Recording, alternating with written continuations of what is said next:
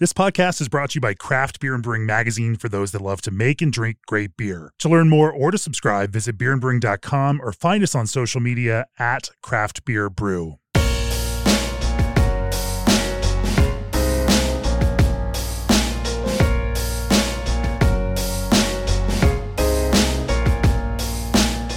It is one of our favorite episodes of the podcast every year. Episode 329, the 2023 Best in Beer episode, part 1. Part 2 will be the critics portion of our Best in Beer episode duo. For this episode, we are going to share with you both our editor picks for our top 20 beers of 2023, as well as our reader's choice, the items, the breweries, the themes, the places, the cities that you chose as your favorites of the year. And joining me as always to co-host this episode, Joe Stange, joining from Bangkok. I am delighted, really delighted. It's always a good feeling to get to do this with you, Jamie, because we worked so hard on this issue. And then when we get to record this and talk about it, it's a really nice closure. It's an immense amount of planning, immense amount of logistics, and then the fun part comes where you get to share it with all of you and where breweries get to share and celebrate their successes of the year. It's such a cool, energetic thing, but it's also a great opportunity for you and me to talk about, the year, what we've seen this year, what we're watching in terms of trends, how we're seeing things develop, what we're seeing brewers do, and also talk about it in a way that, let's just kind of dive into some of the things. Before we get started, we do have an Austin Brewery Accelerator. If you are a brewery and planning and are thinking about launching a brewery, go to breweryworkshop.com. Check out the information about our Austin Brewery Accelerator next March. It's an invaluable tool for anyone who's looking to start a brewery. It's a great place to go. If you are a brewer wondering how you can send us beer for review or for consideration for things like this annual Best in Beer issue, go to beerandbrewing.com, click down to the very bottom of the page footer. There's a help center link. Click on the help center. And within there, we have a whole article on how to get your beer reviewed in Craft Beer and Brewing Magazine. Walks you through all of the process, has an editorial calendar, as we review specific styles in every issue. Then in the Best in Beer issue, for example, in this Best in Beer issue that we just put to bed, we also reviewed Saisons, farmhouse ales, mixed culture beers, as well as seasonal beers, so Oktoberfests and Märzen beers. So we have deadlines for when you should send us, what you should send us when. We like to spread these reviews out across the year and focus each issue on that because it is the most, it's the most valuable way to judge beer, judging like with like and judging large flights of the same style beer so that we can have context for all of these kinds of judgments. With some of that out of the way, it is now time to get down to it. The digital edition of the Best in Beer issue. By the time you are listening to this podcast, will have been emailed to all of our subscribers. Print copies are scheduled to arrive within the next week. Next Friday on the podcast, we'll drop the Critics List podcast with Kate Bernat, Stan Hieronymus, Courtney Eisman, Alex Kidd, and of course, Joe right here. They'll join me to share their favorite beers, their hot takes, trends, etc., experiences, places, their ideal beer bars, and all the things that they chose for their favorites within their critics lists. Fun way to get a broad, nationwide, all United States kind of approach to what's good right now. Before we get down into the winners for our editor's picks and as well as our reader's choice, we want to talk about our methodology. But first, for years, G&D Chillers has chilled the beers you love, partnering with 3,000 plus breweries across the country. They're proud of the cool partnerships they've built, offering 24/7 service and support. G&D builds with non-proprietary parts, expert craftsmanship, and constant innovation. G&D's in-house engineering crew have been piping breweries, wineries, and distilleries for over 30 years. They offer free piping design and consultation with the sale of every chiller they build.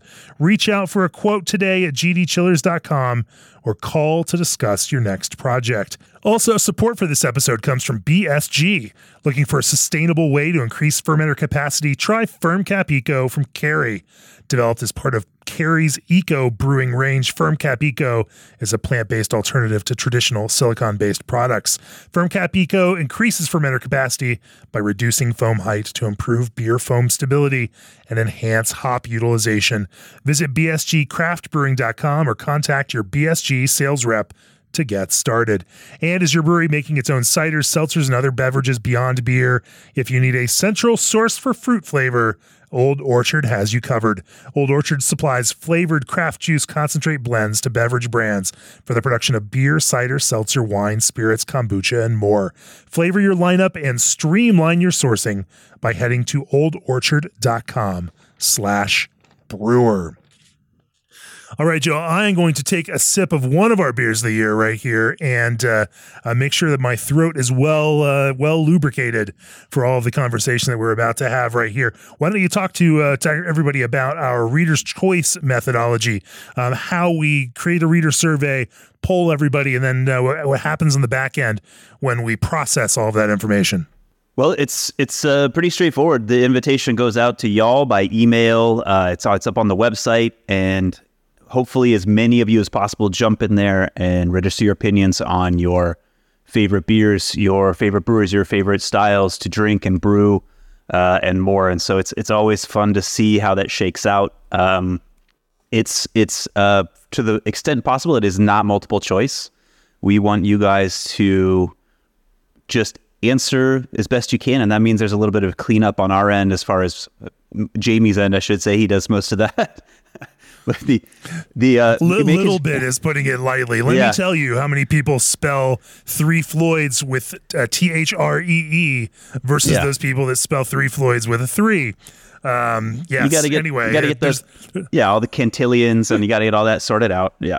We take your survey results, we process them, we come up with what you have selected and apply these. And if you are looking at the print or the digital PDF or app version of the magazine, you will notice that all of these categories that you voted on as readers have a bright pink background, a magenta background. And so it's very easy to track what is reader determined in that way. And our editorial picks for our top 20 beers of the years that come out of the editorial process are all on a typical white background and our typical running type. And so in case this is in any way confusing, we just want to explain that to you. If you see it in that bright, shocking magenta background, that means that's something the readers voted on. And if it's something with that nice beige background, that's one of our critics lists. Those are personal opinions for our critics. And if it's in just a normal white background, then that is coming from our editors. That is part of our editor pick process. And so, of course, you may be asking, what does that editor's pick process look like? Joe, why don't you, again, tell them what it means?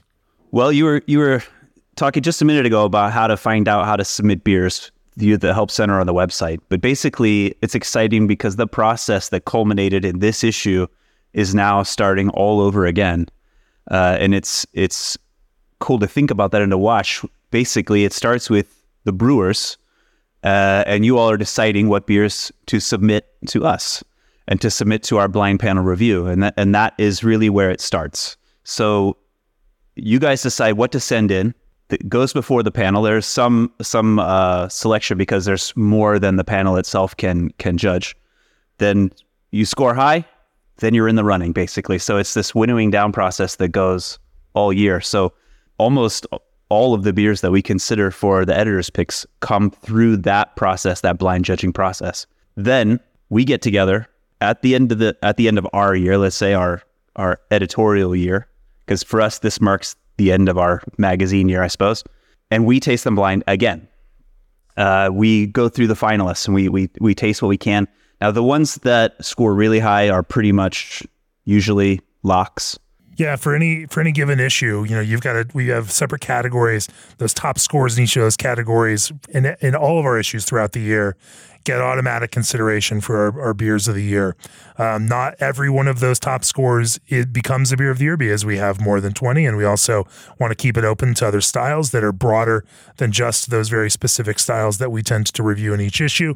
And so we have this kind of open-ended submission specifically for the best in beer issue, where we ask brewers to, again, send anything that we may not have sent specifically for an issue earlier that year, as well as going back through and tasting some of those highest scorers earlier in the year, and we go back and do that again so we have a context. We do that over several days here in the office, along with Stan Hieronymus and Kate Bernat. And this year we also had Patrick Dawson, the beer writer, who helped out for one of the days of judging. And we tasted through these beers again, tasted through beers that we didn't review over the course of the year, just so to make sure that we had a broad base to pull from as we were making some of these decisions. And then we sat around for a few hours and debated heartily about what would actually make what we wanted to lift up. It is a process that starts with thousands of beers. Those thousands of beers we all taste in any given year. It becomes narrower with, because through that course of the year, we'll review we'll taste probably 300 or 400 beers that are sent to us for any given issue of Craft Beer and Brewing. From there, we might review through that blind process about 150, 160 per issue. And out of those, that we then review for each issue, we're pulling part of this list and we're pulling the rest of this list from those that are sent specifically for this issue. Does that make sense, Joe? Am I explaining this right? I think so. It makes sense to me. I think it's significantly better than knowing how to make the sausage, I guess. Should also, Nate, that all of our reviewing and all of even our blind tasting through this Best in Beer process is all done blind, so that no one knows what they are tasting as they're making decisions about these things. And so we find that anytime you see a score in Craft Beer and Brewing magazine, you can guarantee it has been judged blind. The only relevant and valid beer scoring for us has to be done blind. And that the more palates that we have tasting them. And then through any review that you find in Craft Beer and Brewing, there are going to be two judges as well as one of our editors who are also tasting those beers in order to make sure that we have got multiple palates on every beer. We find that just creates the broadest approach to each one of these beers and helps us. There are plenty of beers that'll stand out to one judge, but the best beers we find resonate with everybody. They find this broader based appeal. It's not that one is not good just because it only appeals to one judge. It just makes it that much more interesting and that much more compelling when we find beers that are equally compelling to a larger number of folks that are tasting them. And so that's the way that we approach it, just so that everyone understands how we do that. Let's kick in and start talking about Reader's Choice first before we get into our editor's picks for our top 20 beers of the year. This category of Reader's Picks that our readers voted on is favorite breweries, and we have divided these up by size.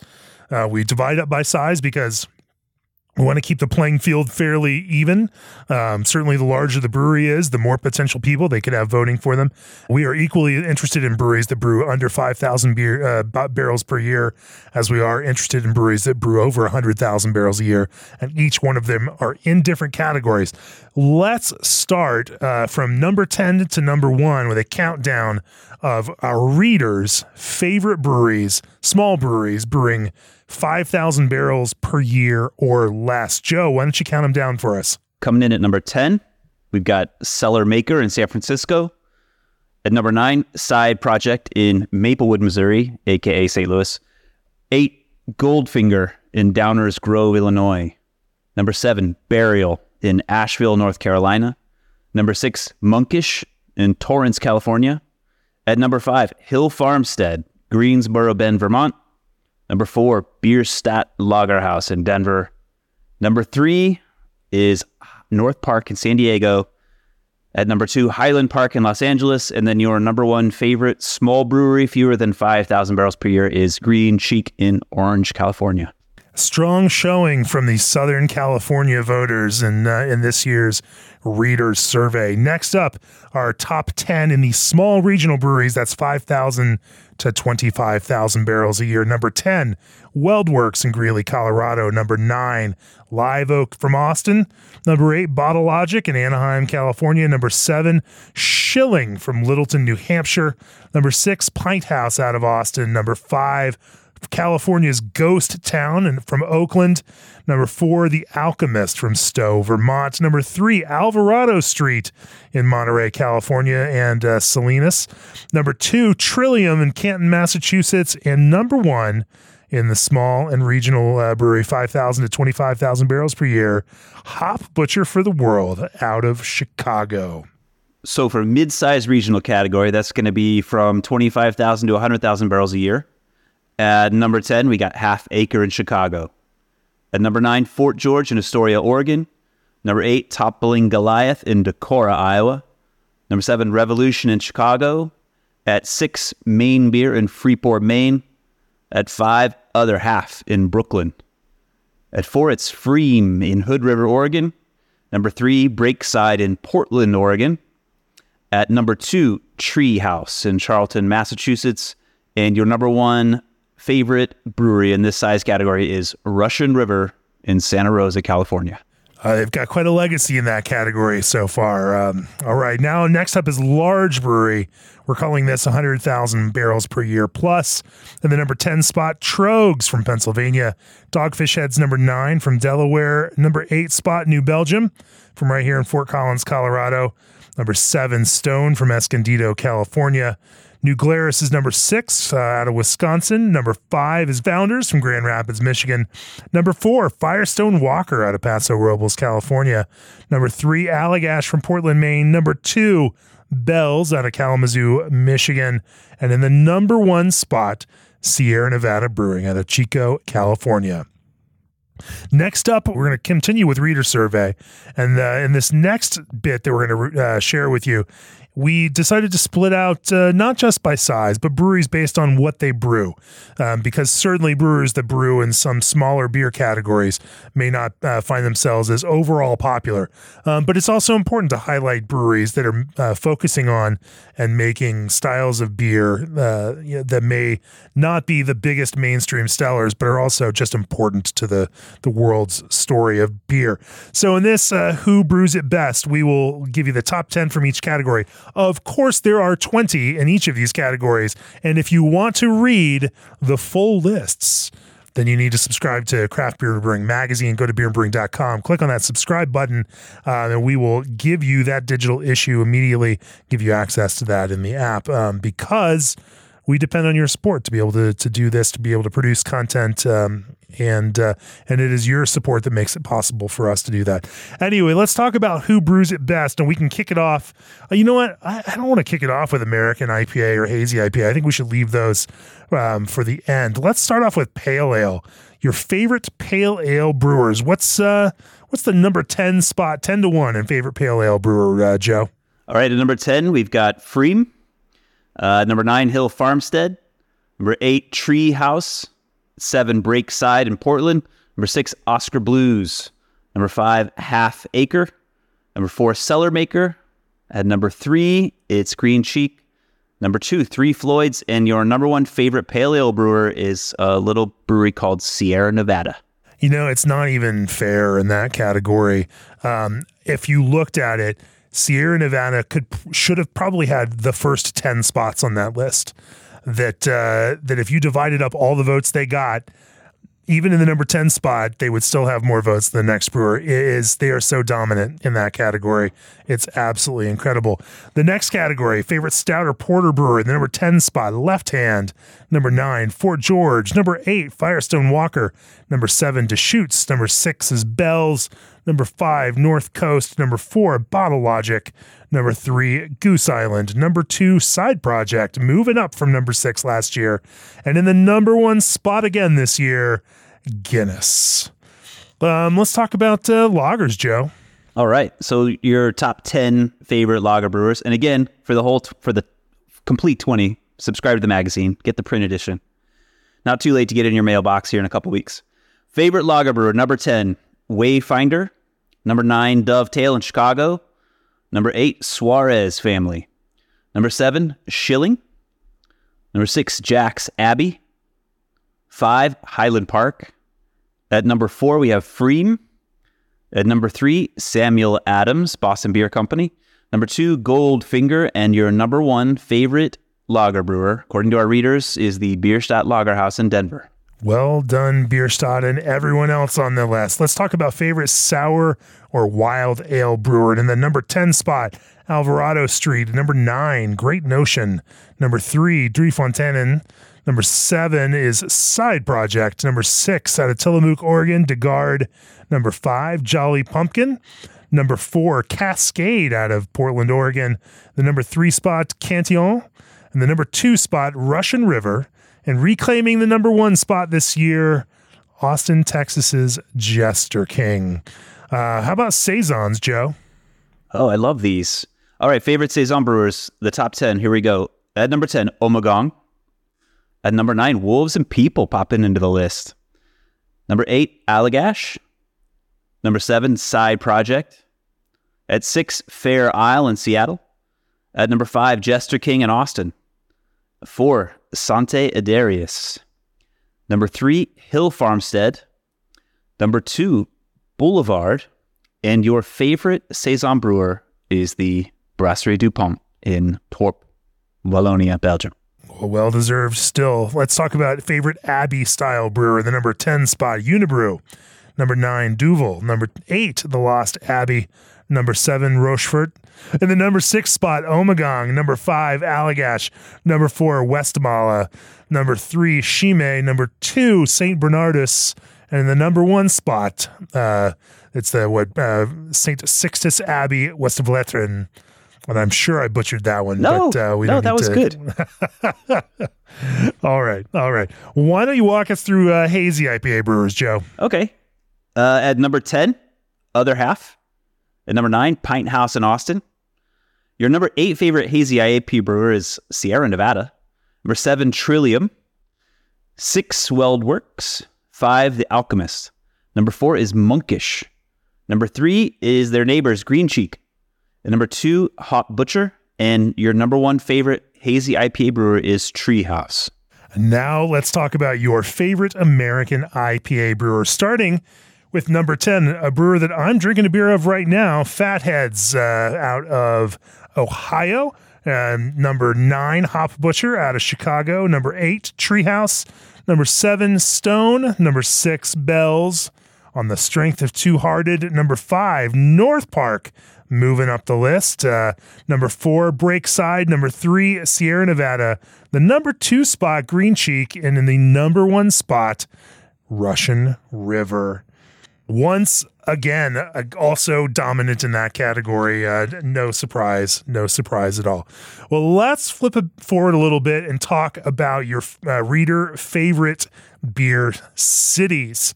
We, this year again, decided to ask you for both your favorite international cities and your favorite U.S. cities. Quite a bit of movement this year, I think, on that U.S. city list. It's always interesting to see where the votes come from. And they are, sometimes breweries make a little bit of get out the vote push. And I think we saw a lot of that both in Chicago and in Southern California this year. Some breweries that pushed out. And so we saw a lot of representation there. And for anyone who thinks, maybe that's not fair, all I can say is, it's open to everyone. Share this with your customers.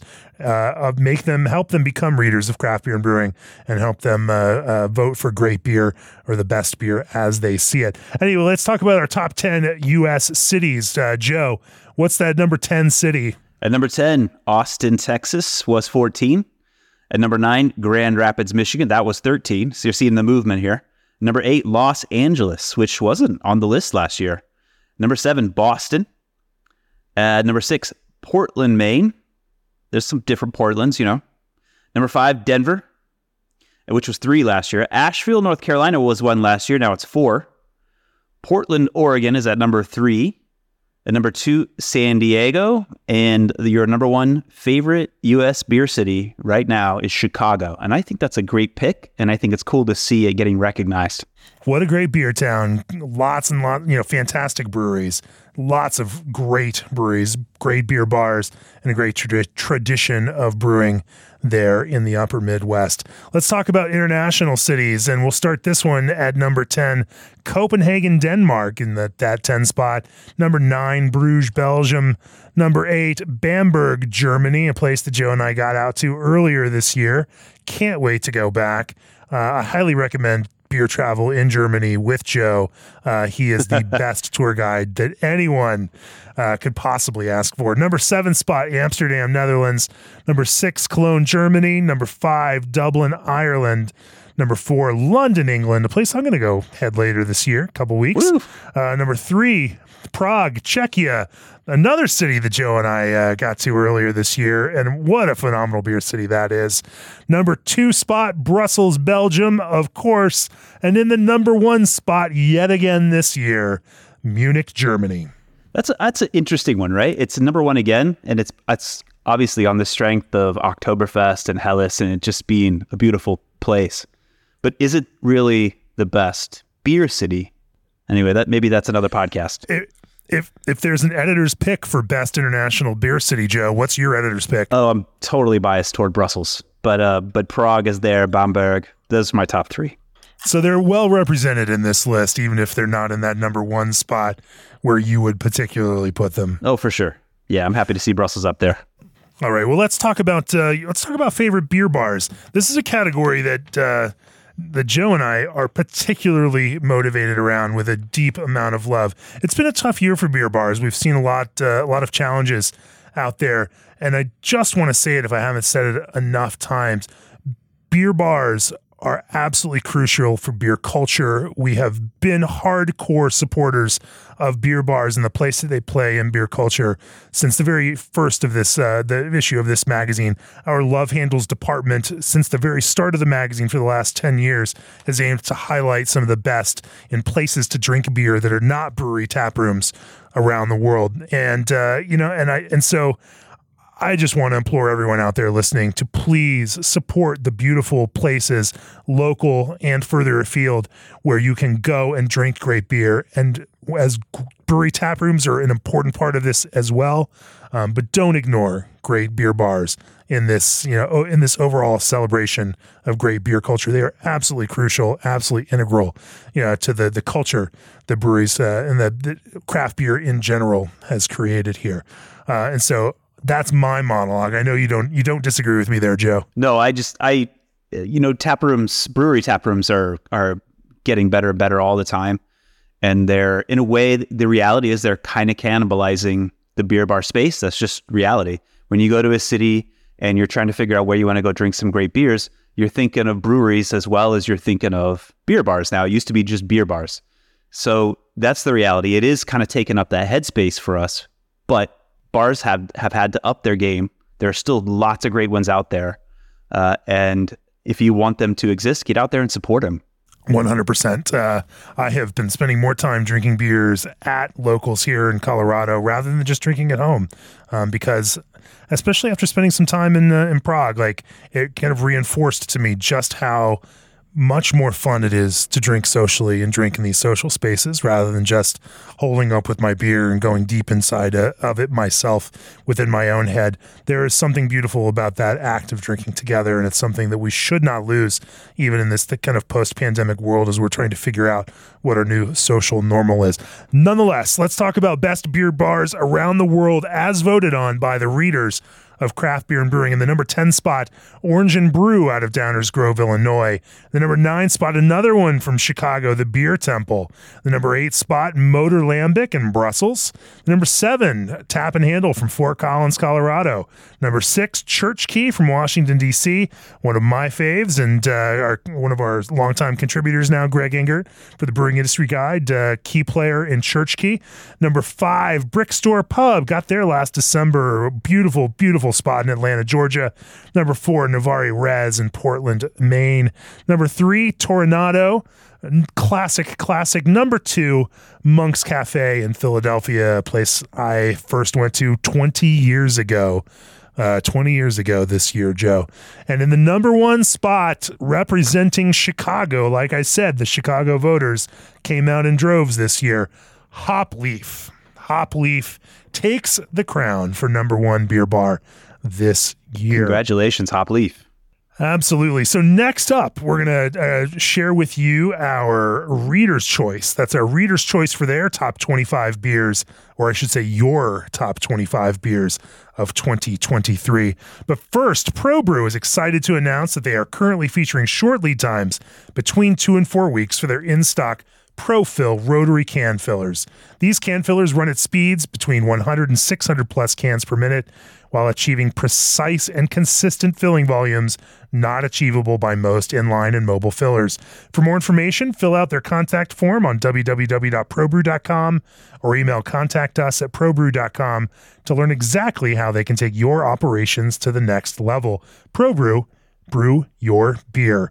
Also, you like wildly aromatic IPAs and tropical lagers? Good thing Omega designed thiolized yeast just for that reason. Thiolized yeast are a new tool for brewers to bring intense guava and passion fruit aromas out of your malt and hops. And wait, there's more. Omega yeast makes a yeast to order with a consistent 1-week lead time, ensuring peak freshness and reliability. All right, let's talk about a reader's choice for our top 25. And it is 25 this year. We are making it harder and harder for breweries to appear in our readers' top list. So these are the top beers as voted on by the readers of Craft Beer and Brewing. And let's just break these up. Talk about the top 25 to 20 there, Joe. All right, at number 25, New Glarus Spotted Cow. Number 24, The Alchemist Focal Banger. At 23, Sierra Nevada Torpedo. At 22, Pilsner Urquell from Pilsen in Bohemia. Number 21, Green Cheek, The Other Brian. At number 20, Pint House Electric Jellyfish. All right, and number 19, Orval. Number 18, Firestone Walker's Pivo Pills. Number 17, Alvarado Street Mai Tai IPA. Number 16, Breakside Wanderlust. Number 15, The Alchemist Heady Topper. At number 14, we got Freem Pilsner. At 13, Goose Island Bourbon County Stout. Number 12, North Park Hop Fu, popping into the list for the first time. Number 11, Highland Park Timbo Pills. And it's going to number 10, Extra Stout from a brewery called Guinness in Ireland. On the number 9 spot, Saison DuPont. And the number 8 spot, Bierstadt Lagerhouse's Slow Pour Pills. In the number 7 spot, Treehouse Julius, jumping way back up the list this year from the 24 spot last year. And in the number 6 spot, Sierra Nevada Celebration, a much-loved beer amongst those in the beer industry. For your top 5 Reader's Choice beers, your 5 favorite beers, according to you: 5, Allagash White. Number 4, Russian River Blind Pig. Number 3, Bell's Two-Hearted IPA, which was 5 last year. Number 2, which was 3 last year, Russian River Pliny the Elder. And your number 1 favorite beer is Sierra Nevada Pale Ale again this year. Congrats to all the favorite beers. Man, they have really been consistent with that in the Sierra Nevada side over the last few years. A lot of love there, a lot of love. And I certainly can't disagree with our readers or all of the love that people share with all of those breweries. It's also great, and let me just say this, to see so many classic beers in everyone's top 25. As much as important as new beers are, and as important as it is to celebrate innovation in the world of brewing, I'm also really glad that every year we can celebrate these beautiful beers that brewers make year in, year out. Wonderfully constructed beers that they keep brewing in such beautiful ways, and making such beautiful expressions of the brewer's art. So, having said that, it is now time for us to roll into our editor's picks for the best beers in 2023. Again, as we mentioned at the top, these are beers that we choose from the beers that our blind panel has rated highest over the course of the year, as well as beers that we taste blind through our best in beer judging process, and also add into that consideration. And then when all of those things are said and done, we've got a big long list of these top beers, and we whittle it down into what we say, what we feel, and what we think are our top 20 beers that sum up this year in beer for a whole variety of reasons. And so on the first beer of our editor's picks for the best 20 beers in 2023, it's a beer out of Arizona Wilderness, a beer called Jitterbug Perfume. It is it's one of the most beautiful beers that we've seen all year, maybe the most beautiful beer that we've seen all year, packaged in a clear bottle, nominally a Saison-style beer, but I wouldn't say that it's that Saison character that jumps out at you the most. It is a beet beer. It has this that kind of earthy but also fruity character. that comes out of that. It doesn't, it doesn't have that bitterness, but it has that gorgeous, beautiful color. And this beer also sums up what I really love about what American brewers in that kind of mixed culture and sour beer world are pushing towards today. And that is taking on the natural wine world head on and saying, hey, you can make funky wine, but listen, we've been making funky beer for a lot longer, and actually have processes that can produce beautifully drinkable things, beautifully drinkable beverages that engage in the same kind of consumption mode, the same kind of visually arresting color, but also have a more broad flavor profile to them. This Arizona Wilderness beer was just a revelation. Joe, you tasted it. All of our judges tasted it. It blew everybody away. It was stunning. I mean, and if you had told me, at the beginning of the year, one of your best of the year is going to be a beet beer, I would have probably believed you, but it would have been skeptical. It was striking to look at, but even better to drink. That the way that tart citrus and the dryness, the oak, all just balanced beautifully. I noted that when I went back in and drank another bottle of it, writing our mention for this story in the magazine. That kind of oaky edge to it that created this like vanilla-ish softness that helped kind of buffer some of that earthier beet character, as well as some of the citrus acidity that came with it. Just worked in this perfect kind of harmony to create this softness, but also this punch and also this beautiful balance, between bitterness, sweetness, acidity, citrus character. The balance was just absolutely perfect. This rated 100 with the blind judges of craft beer and brewing this year. A well-earned score, one of only a couple of beers that have scored 100 over the course of this past year. Absolutely beautiful, absolutely stunning, and a craft beer and brewing beer of the year. What's next on our list, Joe? Out of San Antonio, Weathered Souls, Good Morning, Man. It's I'm sure, you can correct my pronunciation. My Jamaican's a little bit rusty. So this was patois, which, by the way, may become the official language of Jamaica. I was really excited to see that Jamaica is taking steps to break away from the British Commonwealth, and part of that may be turning patois, Jamaican patois, into the official language of Jamaica, which I think is absolutely fantastic. Well, this was a beer. Nonetheless. Anyway. Good morning, man. Yeah. Good morning, man. We just sound whiter and whiter the more we get in there. This is a beer that absolutely killed it at our editorial table. It was consensus pick. We all just knew when we tasted it. And we still didn't know yet, where it was from. I think that's important to keep pointing out. From the name, you might pick up there's a Jamaican theme. There's Jamaican Blue Mountain coffee going in there. There's a lot of other Marcus Baskerville's favorite other toys, cacao nibs and coconut and hazelnuts. Man, he loves to throw all the fun stuff into the stouts, and he knows what he's doing. He's been doing it for a long time, and it really works. Thick and leggy in the glass, like it's just fun to look at. There's a little suggestion of chili in there too. It is a sweet beer, but is deep. And I think that was something that we kept coming to in our discussion. And not for the first time. It's a theme we talk about sometimes. We talk about dessert stouts, these big imperial barrel-aged stouts. They're sweet.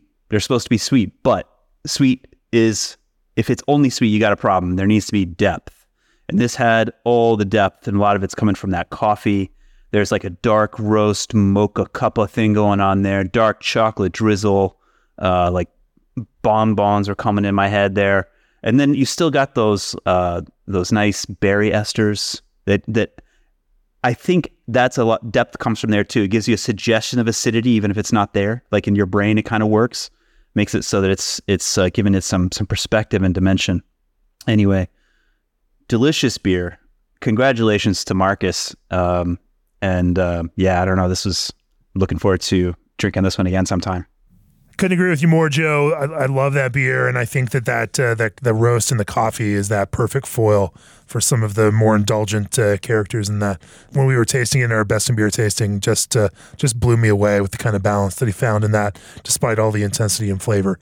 All right, next up, we go to West Coast IPA, but it's an East Coast brewery out of New York City. Finback Headspace West Coast IPA, one of our top scoring West Coast IPAs from the IPA issue. And to be a top scoring West Coast IPA, literally beating out, 50, 80, other West Coast IPAs to hit this kind of scoring honor.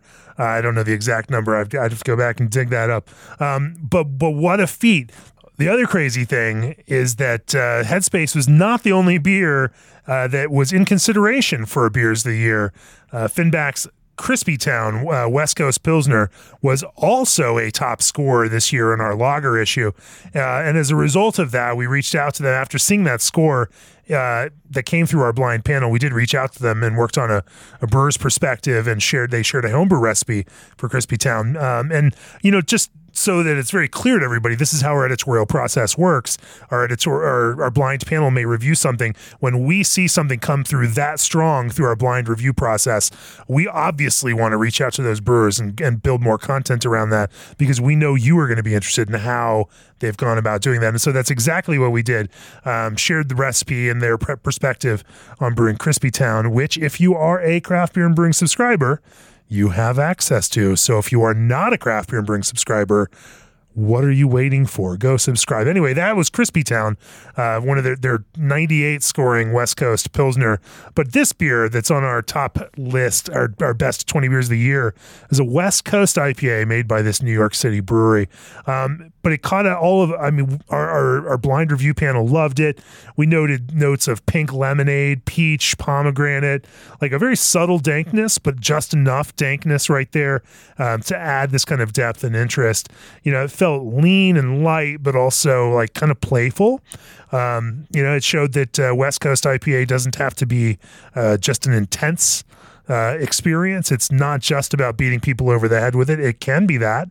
It can be unyielding and strong, but it can also just be light and playful and fruity, but also nicely balanced with all of these kind of spicy, dank, and other notes. The beautiful thing that we're seeing in West Coast IPA is both this, is this wonderful flavor, but also this kind of restraint. And I think that when we think about what our judges are responding to, finding that kind of balance. It's not simply about doing as much as you can anymore. It's figuring out how to do as much as you can and then pulling it back and paring it down to the essentials, and building beautiful drinkable beers that we can enjoy this hot flavor of beer after beer after beer. And that is exactly the space that Finback Headspace occupies.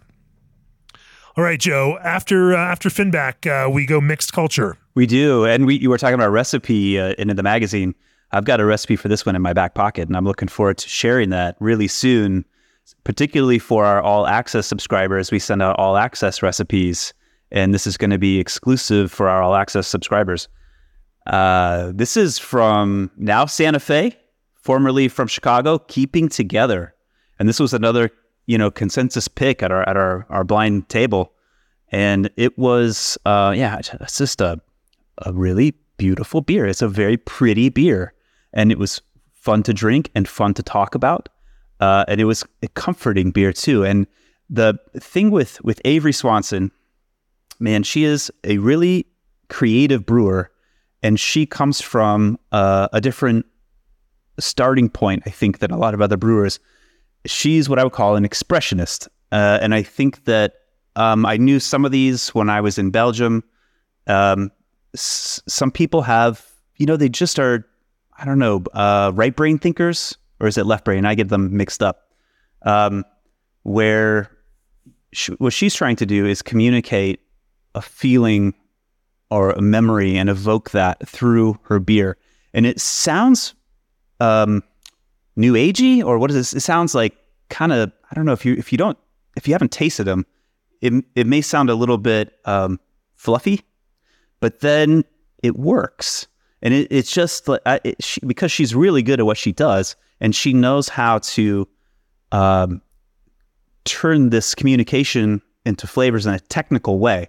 So we should probably talk about this particular beer. Thoughts Without a Thinker. It's got Earl Grey tea.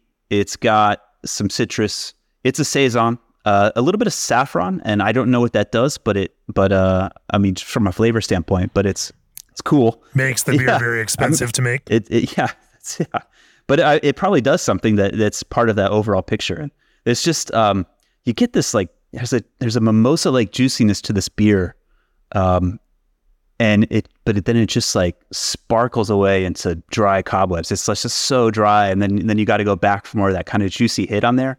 It was really fun. There's this like white wine cellar floor Brettanomyces hit there that's really cool, and then the Earl Grey is like this just well, the way Kate says it in her notes, I think is really nice. The Earl Grey is like a sweater that wraps up the rest of the beer. Orange hits first and washes swiftly away. The combination of the two is a very nostalgic moment of drinking tea after dinner in an armchair. I mean, that's hard to pull off as a brewer. Avery did it. Congratulations, Avery. Fantastic beer. Wonderful, wonderful stuff. Beautiful beer. And, if you haven't listened to it yet, I had a great conversation with Avery down in Santa Fe a few months ago. Just got an incredible approach to making beer. And we are happy and excited that blindly our judges also responded just as positively to the very creative work that she's putting out there in the world. Next up on our list, we're going into Lagerland, Templin family out of Salt Lake City, Utah, Granary Keller beer. This one, if you are a subscriber to the magazine, know that it scored a 99 and was the top scoring German style Pilsner on our list this year. When we say Keller beer, it is only like nominally Keller in that sense. Not a very hazy beer, mostly clear from that regard, and probably doesn't have as much of that younger beer character as some people might expect out of something purely referred to as Keller beer. But this one was just stunning in the way that it embraces this character of malt and embraces this idea of fullness. Joe and I have lots of conversations, as we do with other brewers, about the kind of we should say the limitations of, or maybe the complete bankruptcy of the term crispy boy, and how this kind of reductive idea, this reductive term, while we are excited that it has made more people excited about lager in general, what we are less excited about is the idea that all lagers should embrace minimalism, that it is somehow only about being light and crisp, and that is somehow what lager should be. Anyone who spent enough time exploring the varying lager traditions of Europe knows that is absolutely not the case, that there are very few European brewers that would describe their beers as minimal. In fact, we heard it more often in the Czech Republic, those beers described as sweet and full.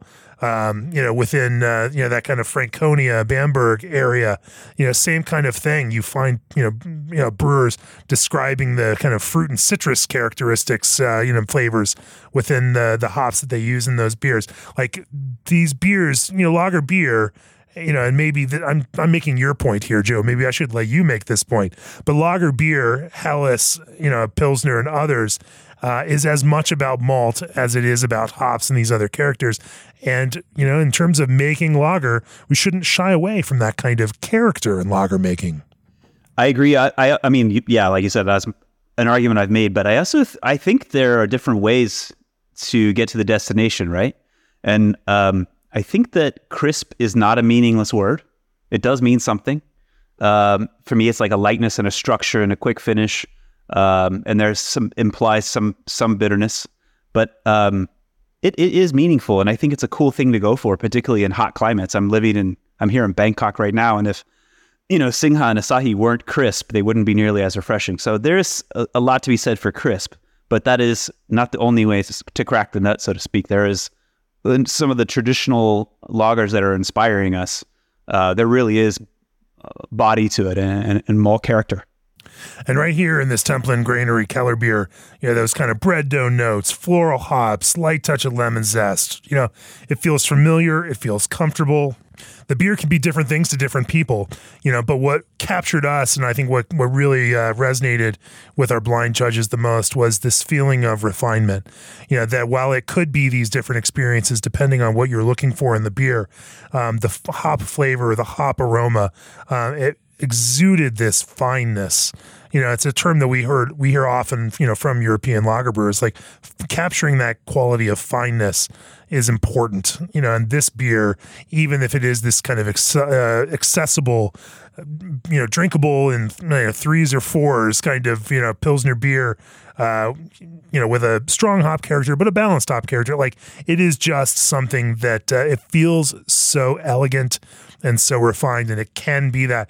Anyway, a beautiful beer, an absolutely stunning beer coming out of Salt Lake City, Utah. And that score of that beer in that issue was what got me to drive out there to Utah and go do a podcast with him, because naturally when I see these kinds of things come through, I just want to learn more. Congratulations to Templin for one of our beers of the year. Okay, Joe, next up. Yeah, this one is fun because it really shouldn't be here, or it didn't need to be here, or I'm not sure how to put that, because you can win a gold medal at GABF, but that really has nothing to do with our editors' picks for this, our top 20. And this one won a gold just, the week before we sat down to do blind tasting. Not only that, but this beer, Joe, you're doing an editor thing again. You're bearing the lead. You didn't even tell him what the beer is. I'm getting there. It's a slow reveal. Be patient with me. Oh man. We're getting into the Midwest coast here. This is Fathead's Headhunter out of Ohio. They had just won a gold medal the week before. Now correct me if I'm wrong, Jamie. Did they submit this for IPA issue this year? That they didn't submit it for IPA issue, but they did send us all of their beers for the Best in Beer issue. Right. And so out of consideration, and given that they had just won a gold medal, I was like, I'm going to slide this into our Best in Beer tasting and just see, if Joe and Stan and Kate and Patrick, maybe respond to it in a similar kind of way. And respond you did, blindly, of course. You didn't know that was what this beer was. And it was in a context with some pretty amazing, what I have implored every brewer not to do is to send us IPAs for the Best in Beer issue. My goodness, we taste enough IPAs during the IPA issue. I don't want to see any more of those from folks. But we did make space for a couple only for these good reasons, and this is one of those good reasons. And you all couldn't get enough of this one. It was delicious, man. And I also, it's fun to think about where to categorize it. Maybe I should talk about how it tastes first. I mean, it's got that nice firm bitterness you expect from what we used to call American IPA. They're selling this now. I don't know if they always did this, but they're marketing as a West Coast style now, which people, we could have talked about this with the Finback beer too, I suppose, but the regional designation can be baggage at times, particularly when the beer is not coming from the West Coast. In this case, people these days now, we know what it means. It communicates something. And I think, is it West Coast style? I don't know. Close enough. It's dry. It's bitter. It's got this really nice, sun-kissed orange candy juiciness to it, lemon drop, candied citrus peel. So there's that sweetness there, but then it dries out into that nice, clean, bitter finish. It's just, man, it's fun to drink. It's just didn't put a foot wrong anywhere. A little bit of that resin lingers, just enough to remind you what it's supposed to be. Anyway, yeah, it's a delicious beer. Congratulations, Fatheads. You guys are killing it this year. And, sometimes those GABF judges maybe know what they're talking about. Absolutely. And, I've been emailing back and forth with Matt Cole, the brewmaster for Fatheads. We're going to get a podcast going sometime here in the next few months and try to tap into understanding what the real secret is behind all of this Fatheads, magic, because it's not just IPA that they crush it in, German style wheat beer and others. They are consistently making some killer beers across some styles like that, a breadth of styles. So anyway, I want to learn more, and I need some excuse to go out to Cleveland, right? I mean, sounds like a great place to go in the wintertime. Anyway, we're going to move. The next beer on our top 20 beers of 2023 is a barley wine a barley wine of all things. I'm going to tell you about that in a second, but first, who doesn't love free samples? The Perfect Puree is offering a free sample box of their frozen fruit purees, concentrates, and blends to professional brewers. Picked at the peak of ripeness, their fruit is pureed and frozen for optimal fresh flavor and color. Explore classics from red raspberry and blood orange to unique fruit juice blends such as Yuzu Lux Sour. Choose from 40 plus flavors and build a free sample box at perfectpuree.com/beer. That's perfectpuree, PUREE.com/beer. Complimentary to professionals only. Also, this episode is brought to you by Yakima Chief Hops. The 7th annual Pink Boots blend is now available for pre-order. $3 of every pound of the Pink Boots blend purchased will be donated to the Pink Boots Society, a nonprofit organization that supports women and non-binary individuals in the fermented and alcoholic beverage industry through education. Place your orders from Yakima Chief Hops and secure your volume of this limited blend for your Pink Boots collaboration brew day on March 8th, International Women's Day. Learn more at www.yakimachief.com/pink-boots-blend. A great cause and a great company. So get out there, support. All right, let's talk about barley wine next. Next up, New Image 9505. You know, this one is one that our blind reviewers reviewed last fall in our Pale Ale and Other Things issue, and they scored it a 99. Right around the same time, I noticed that it won I think it was a silver medal from FOBAB, Festival of Barrel-Aged Beers, in that kind of barley wine category. Clearly crushing it last year in this kind of category. So our judges gave this beer a 99. Let me tell a little story about it. They released the first batch of 9505, and that was the one that they entered last year in FOBAB and also sent to us that our judges judged for that issue. When it came time this year, obviously as a top scorer with a score of 99, it was automatically in contention. And so I asked them to send us some 9505. We want to revisit it. Well, the beer they sent us was actually batch 2 of 9505, where the only difference was that it sat in casks for like another 9 months or something. It was the same exact original brew. They had just debarreled the first part, bottled it, released it as batch 1, and batch 2, they just left it in casks, left it in bourbon cask, and then pulled it back out. 9 months later, bottled that, and that was what we tasted the second time around. I don't know that I've ever tasted age that has improved a beer that much, improved a really phenomenal beer that much. We started with our baseline from the original batch of 99 because it was an incredible beer. It was absolutely stunning. Kind of captured these almost Amburana, style character, like vanilla notes, cinnamon, allspice, definitely some chocolatey notes. It's on the darker side of that barley wine spectrum, has this kind of richness without falling into kind of stout territory. It was very much about this kind of spicy flavor with this just beautiful, rich bourbon, whiskey, spirits character.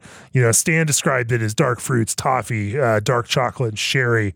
But it is so well integrated. It is so cohesive, that even picking out these individual flavors doesn't really do it justice. There is it was a bit boozy. I mean, this is a big beer, of course, but in this case, that booze worked to support the kind of weight and heft of the flavor, those oaky bourbon notes. It kind of makes sense within that kind of context.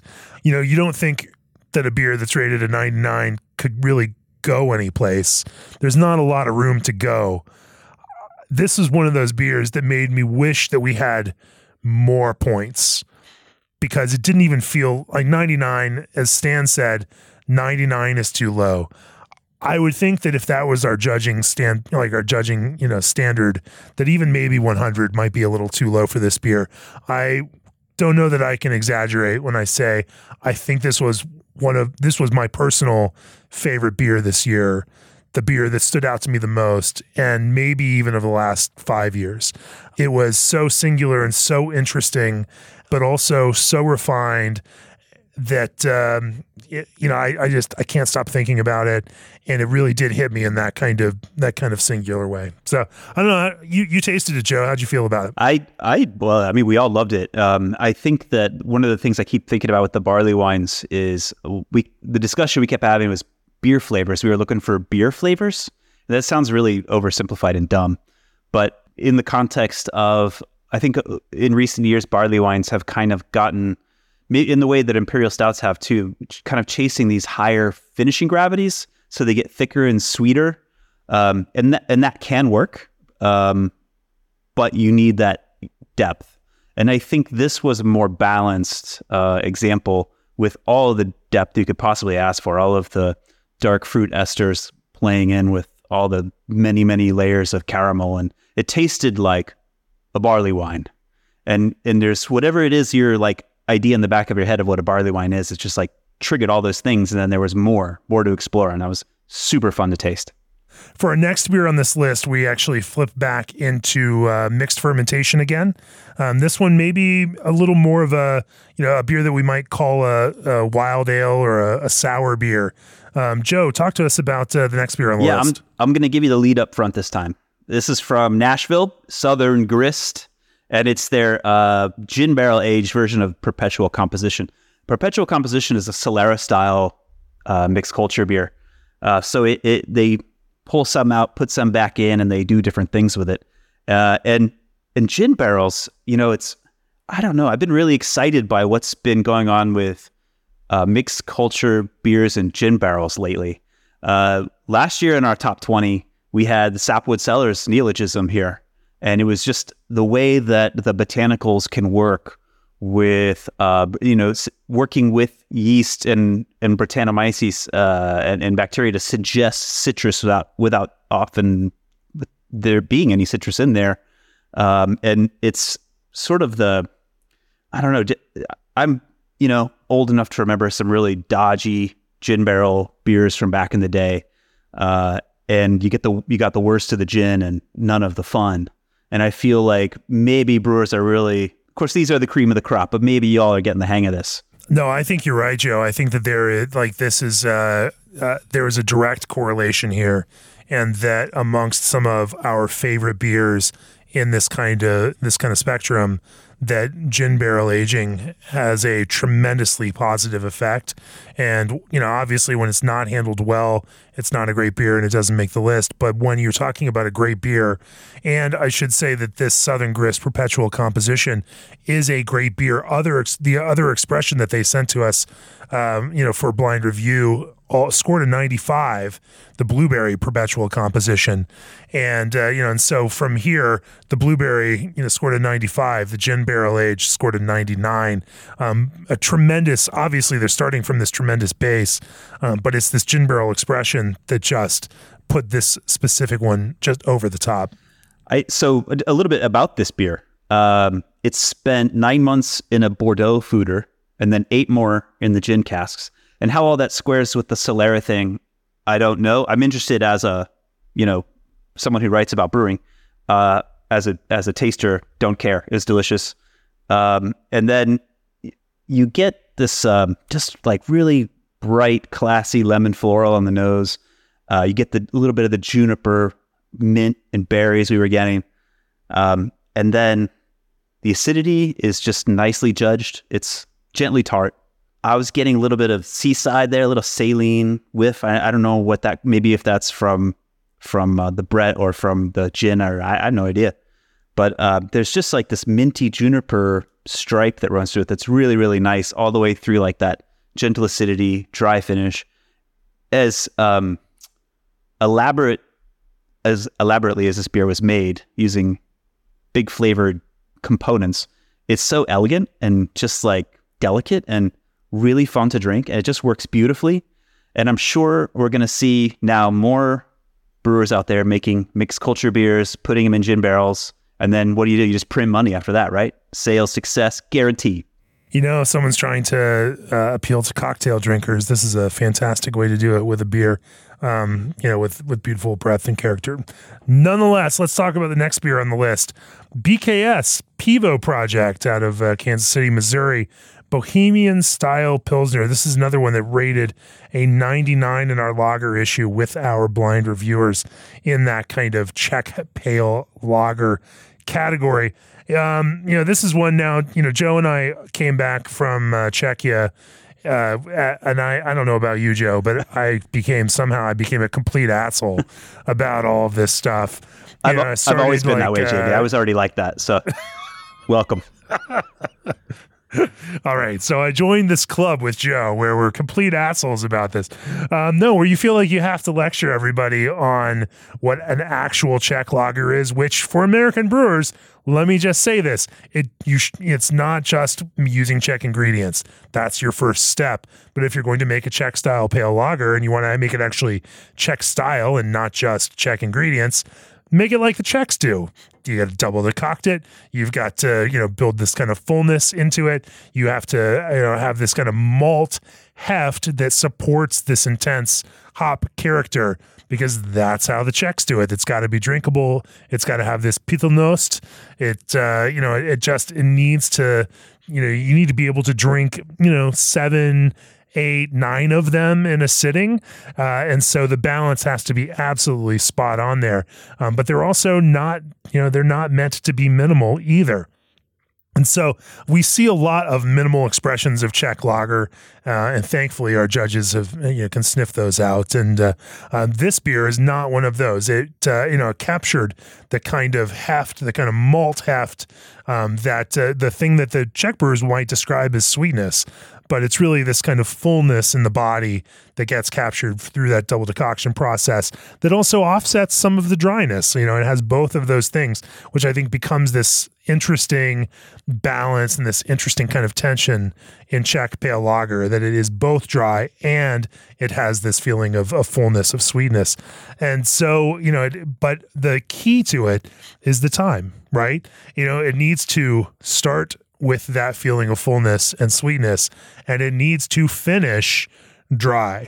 If it finishes sweet and full, then you're not doing something right, and you don't want to take another sip, and you don't want to finish that glass. And the key to Czech style pale lager is finishing the glass, and then finishing the next glass, then finishing the glass after that, and then finishing the next 2 or 3 glasses after those, because that's how Czech pale lager is consumed. And so if your beer can't do that, then it's functionally not doing it the right way. Anyway, BKS, Artisanales in Kansas City, Brian and Mary have done a phenomenal job, of embracing that kind of tension in this beer, producing this kind of prized drinkability, handling the strong hop loads and the kind of the fullness in the body, and still maintaining this drinkability to the whole beer. And they've done it as American brewers approaching this kind of Czech style. They've done it in an absolutely beautiful way. Yeah, I'm going to go ahead and plug an article here too that we just posted on Monday, and you don't even need to be a subscriber to read this now. It's online for everybody. But my Czech lager brewing deep dive that we did for our lager issue in the summer is now on the website, The Art of the Addictive. And the idea is, if you want to brew a more authentic Czech lager, here's what the brewers tell us. We talk to a lot of brewers. Why do you do it this way? How do you do it? And just get as many details as we can. And then also think about what we're tasting and try to connect all the dots. But also, if you just want to brew that kind of beer that you end up selling more of or drinking more of, because you just have to have another one. There's little, that's their game. That's their whole thing. They're trying to outdo each other in that game. And it's, for us, the drinkers, it works out beautifully. So article, wallow in it. It's there. Also, demand more foam. Okay. Hey. That's all I'm going to say on that one. Joe, next up, completely different beer. We're going off in a whole nother direction. And I think, we should probably blame Stan for this one, because Stan has become the biggest advocate that we have found for pastry stouts. It is the most unlikely thing. But if we find someone advocating within our discussions about beers of the year, when we find someone advocating for pastry stouts, 9 times out of 10, Stan Hieronymus. Who would have thought? Yeah, Pastry Stan. That's what we call him now. So this beer is from North Richland Hills, Texas. I believe that's Arlington area, Dallas. Or no, Dallas-Fort Worth. Dallas-Fort Worth. And it's False Idol, Ralphie Runs Wild. The story of the name had to be explained to us by Patrick Dawson. It's a reference to the Buffalo at Colorado games, I guess. That's Ralphie. And he runs. Joe, you're not paying attention to Coach Prime? Come on, man. Deion Sanders. Right. Prime time. Denver or the Boulder CU Buffs, man. Like, no. The Buffalo is their mascot, and apparently someone who has a relationship with the brewery, has a love of CU. Anyway, They named this beer for Ralphie the Buffalo. Because aged in Stranahan's whiskey barrels, Colorado whiskey. There's the connection. There's the Colorado connection. I will say, as a Fort Collins resident, the home of CSU, Colorado State, the Rams, a big intrastate rival with the Buffaloes down in Boulder. You can tell that we have a editorial integrity in this choice by allowing this to kind of pass. I shouldn't say I don't care about the Rams. They're here. I have no connection to the university. But anyway, I'd like to pretend that there's been no bias against our neighbors in Boulder over this beer. Yeah. Well, we can keep talking football. We're both SEC guys now, but I'm just going to move on here. Let's talk about vanilla, because that is really the element that I think, well, let's say it grabbed Stan's attention first. He wrote in his notes, need to learn more about vanilla. And so if I'm a little concerned, because if our hops insider becomes a vanilla insider, it's really going to change the dimension of our coverage in the brewing industry guide. But when Stan wants to go down a rabbit hole, you let him go and you see where it's going to take you. If that happens, we can blame these guys at False Idol. Anyway, this beer, delicious, thick, leggy, black as hell, of course. But when you put your nose in there, then you're getting into the vanilla experience. And I think in beer broadly, as an ingredient, vanilla can be overdone. We all know that. It can also be really simple. But there is so much complexity also possible with vanilla, and so much depth that's possible when it's done the right way and in balance. This vanilla happens to be Ugandan for you vanilla heads out there. But we were getting like cherry cordial, dark fruit compote notes from the esters too. For me, it was like, we used to eat mincemeat pie at Christmas every year. I was getting the mincemeat pie thing, like lots of just stewed raisins and spice, and just, man, it was just deep. Dark chocolate, of course, more vanilla, whiskey spice, and the way those things all work together is beautiful. Really big flavors, sweet but deep and beautifully integrated. It was thick, warm, mitigated by this big marshmallowy body. I really enjoy how body can mitigate sweetness. Like it's, and I got into an argument about this at the judging table at GABF actually, because somebody was suggesting that a high finishing gravity meant the beer is sweet. And I was like, well, yeah, but also that's body, and then body can change how you perceive sweetness. To me, it stretches it out sometimes instead of it being, sharp and cloying. Anyway, that's another aside. But I mean, for all the fun and like childlike holiday flavors going on there, there's the warmth of the whiskey and there's the barrel tannin, and it's like, yeah, okay, there's still some grown up here, and I love that balance and going back and forth there. Really delicious beer. Like, congratulations, False Idol. Thank you for sending that one. Absolutely. Next up on our list, Hazy IPA, cross-strain Fairy Nectar, double dry hopped Fairy Nectar. This one, through the course of our IPA issue earlier this year, was our top scoring Hazy IPA, pulled in a score of 98. The Palmares are there, the Bonafides, like, it has a pedigree here that's well respected. Our judges, when they are tasting things blind, don't give a shit about that. They have no idea what they're tasting. They have no idea what a beer has accomplished in the past. And through that process, they gave this beer a score of 98. As I've gone back into it again recently and been tasting it again, actually I had a can before we started the podcast earlier tonight. I think what our judges respond to and what I have responded to most about this is, the kind of balance that this is not this hazy IPA is certainly not one of the most murky, turbid, and sweetest, but really captures this softness. The softness of fruit flavor, some of these, stone fruit notes, and as well as these tropical guava and mango notes.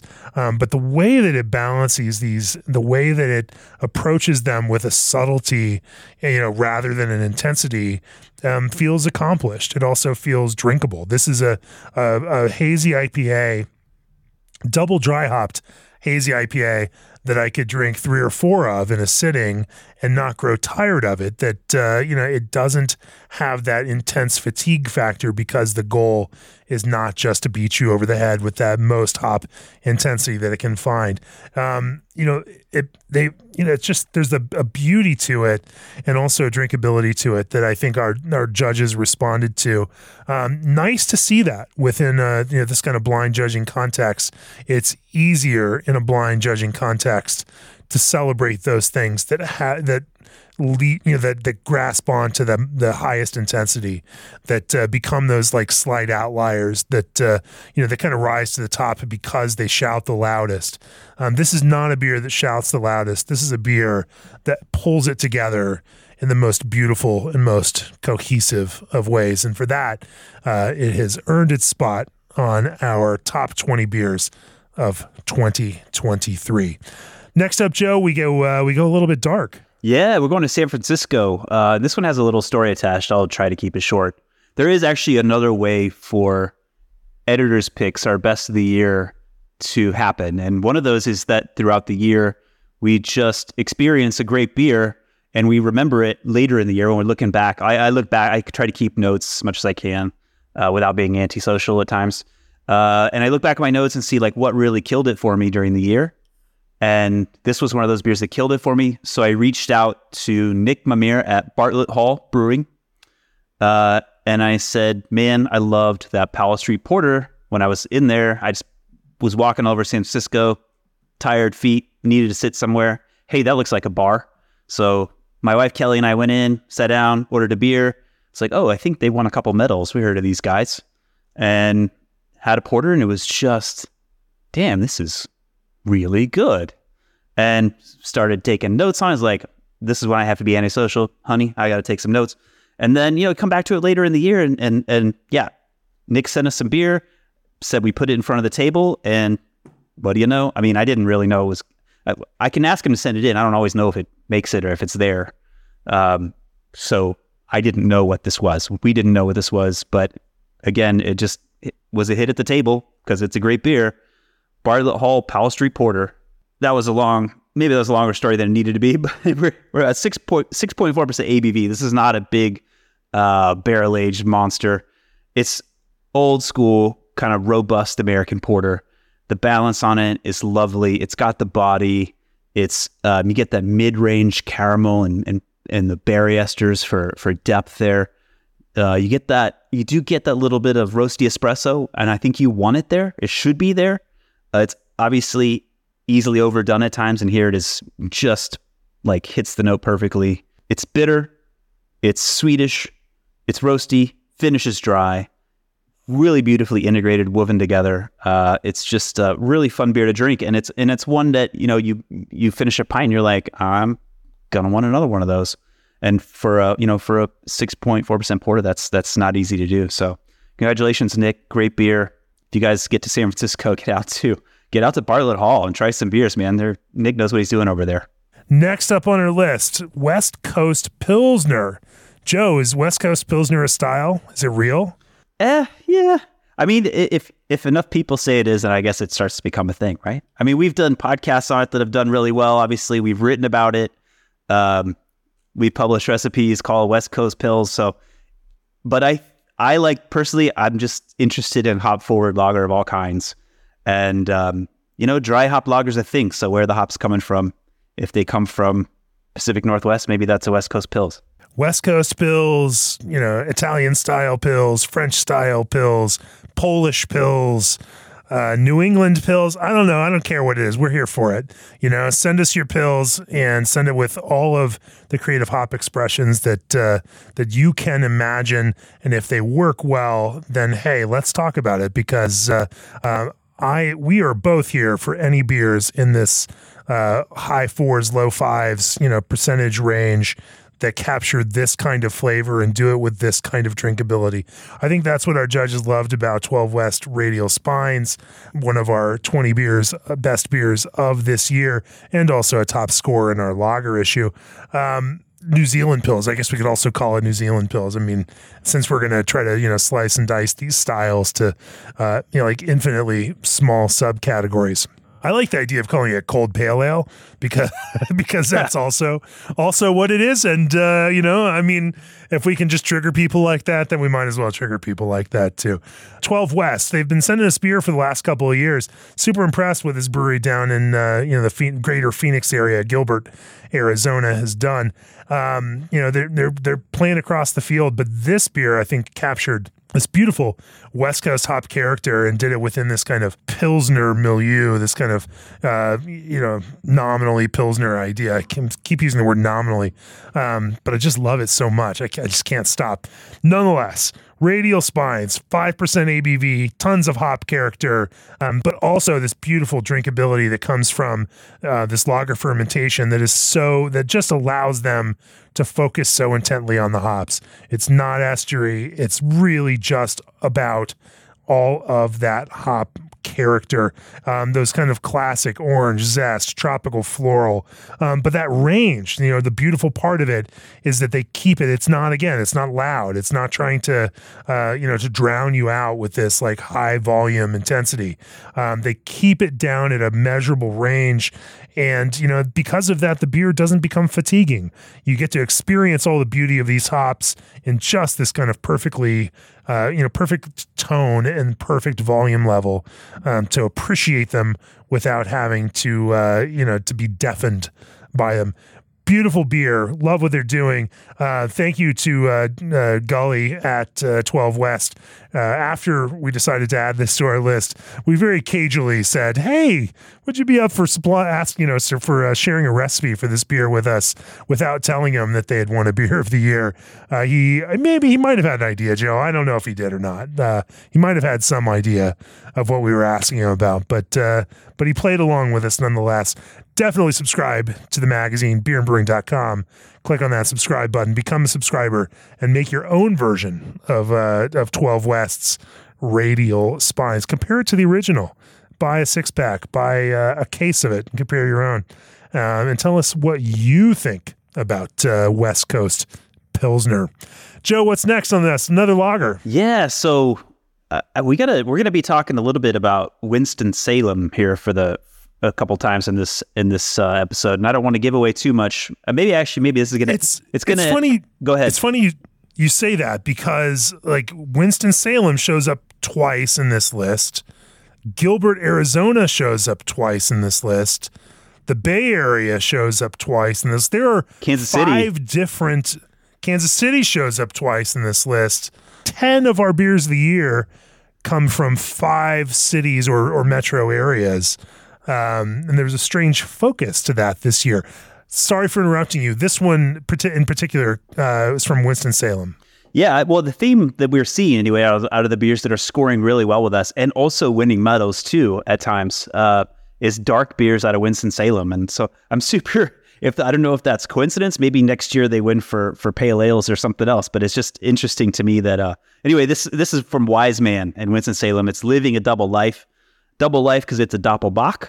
And that's fun. And we're getting into more lager here too. It's a big Doppelbock at 8.5%. So it's a bruiser, but it's a drinkable one. And a Doppelbock has to be if you're gonna do a German lager and call it that, then I think you owe the tradition a certain attenuation. You got to get it balanced enough. You got to get it fermented out enough that it's dangerous for its strength, whatever that strength is. So, but here you got all the malt depth too. It's really wonderful. None of it's overdone. The way I describe it is like classical guitar complexity at easy listening volume. Nothing's hitting you over the head, but there's so much there to appreciate. Stewed plums, toasted muffin, dried oak leaves. I mean, sure. Like it's really fun beer. You can dial in like that and pick things apart. Or again, holidays are coming up. You could just drink a beer like this and get loose with friends, and it would be really fun. So anyway, great beer. We're gonna say more about Winston-Salem soon here, but congrats to Wiseman, and we got to get down there, Jamie, to Winston-Salem and figure out what's going on there with the dark malt. Next up on our list, not Winston-Salem, but this is the other duo of towns or cities, whatnot, that I had just blanked on. KCBC, Brooklyn, New York. Brooklyn, New York had two beers of the year this year. This one is KCBC, Kings County Brewers Collective. Welcome to the underworld. Helles, another top scorer from our lager issue, as rated by 99, I believe, by the blind judges of craft beer and brewing. New York City has hit a beer renaissance, a brewing renaissance. KCBC in Bushwick doing killer work, really creative work, doing it with fun, artsy, edgy mentality to what they do, at least within the packaging and within the way that they're presenting the brand. But the beautiful thing about the beer itself is that it, again, eschews this kind of minimalist vibe. It embraces that idea of malt. It is full, it's hopped, but it's not bitter like a Pilsner. But there was just this overwhelming freshness in the flavor. It kept striking us as fresh malt. There was something light and clean, full, but also not heavy, and it made it feel like it was substantial without it being like having a lot of weight to it. And, that is just the coolest experience for a Helles that one could ask for, where it is both simultaneously satisfying and also easy to drink. What's up next, Joe? Yeah, so we'll go back to Kansas City for this next one. It's KC Beer Light. And I think, okay, so we had, we mentioned Cross Strain because they were in this space 2 years ago, I believe, with their Saison. And that's impressive to do that with a Saison and a hazy IPA too. And KC Beer is here. I think they were here a few years ago for the Helles, I'm pretty sure, the Helles Lager. So this is a German-style light beer, 3.5% alcohol. And it did well with the blind review panel earlier this year. It scored a 95, but that was being judged along with a bunch of kind of bigger German-style Pilsners too. So that score stood out to us as something like a 95 for a beer of 3.5% alcohol is really exceptional, actually. So then Jamie threw it to our editorial blind tasting, and it was just one of those things where like we all could see like, yes, I mean, you could set your watch to this beer. It is precise. It is super light, but for that lightness, it has a lot of flavor. A lot of that structure is coming from a really nicely judged bitterness. It is kind of bitter, and that it's not overly bitter. And with this kind of lightness of frame, you really can't get away with a whole lot. But it tastes bitter, and it's in a way that makes you want to kind of keep hitting it. There is a really feather light sweetness to it, but it's just super clean. A lot of flavor for 3.5% alcohol. Really impressive beer. It was one of those where we're just like, yeah, this is great. Like, this is really well made. We could drink a lot of it. Where's the argument? Where's the problem? There is no problem with the beer. We didn't really couldn't fault it. I think we also liked the idea of having a light beer on the list. To be honest, but it belongs here. It was a well-made beer. I think KC Beer is an interesting brewery too, where they're making fantastic, reverent German style lagers. They're a powerhouse in the region. Or they're a force in the region, at least, for craft beer. But I think they don't get, sometimes people don't talk about KC Beer as much as they talk about Live Oak or Dovetail or Notch among the people who really appreciate kind of traditional approaches to craft lager in the States. But KC Beer ought to be right up there, in my opinion. Great beer. Again, congrats to KC Beer and that team there. Up next is not a lager. Up next is a first for Craft Beer and Brewing's editors' picks for best beers of the year. It's a non-alcoholic beer. And this one, actually, I mean, we spent some time debating this one. Number one, because it was the lowest score from our blind panel of any beer on this list. It scored this beer, Two Roads non-alcoholic juicy IPA, scored a 91 with our blind judges, which speaks to something more interesting. When we tasted non-alcoholic beers back for that first issue of this cycle, we tasted a lot of, let me just be perfectly honest with you, a lot of terrible beers, about things that people should not have called beer, about things that were basically hard seltzer with extract beer flavoring. And it was the same kind of scenario as when we first tasted gluten-free beers years and years ago. There was one standout, and there were a lot of attempts that didn't really meet the standard that we would have liked for beer. Of course, in that gluten-free category, the competition has improved immeasurably. And today's gluten-free beers are really excellent. And the top of that category are very compelling beers, gluten-free or not. What we're starting to see is now in this non-alcoholic category, the same thing is starting to be possible, where we have started to find brewers like Phil Markowski at Two Roads who are finding ways to make beer in this non-alcoholic space that is every bit as compelling as beer with alcohol. And, at some level, that should be celebrated. It was great to see the same beer that our blind judges gave their highest rating, in this issue last year. Most recently also won a silver medal in the non-alcoholic category from JBF. Also really cool to see.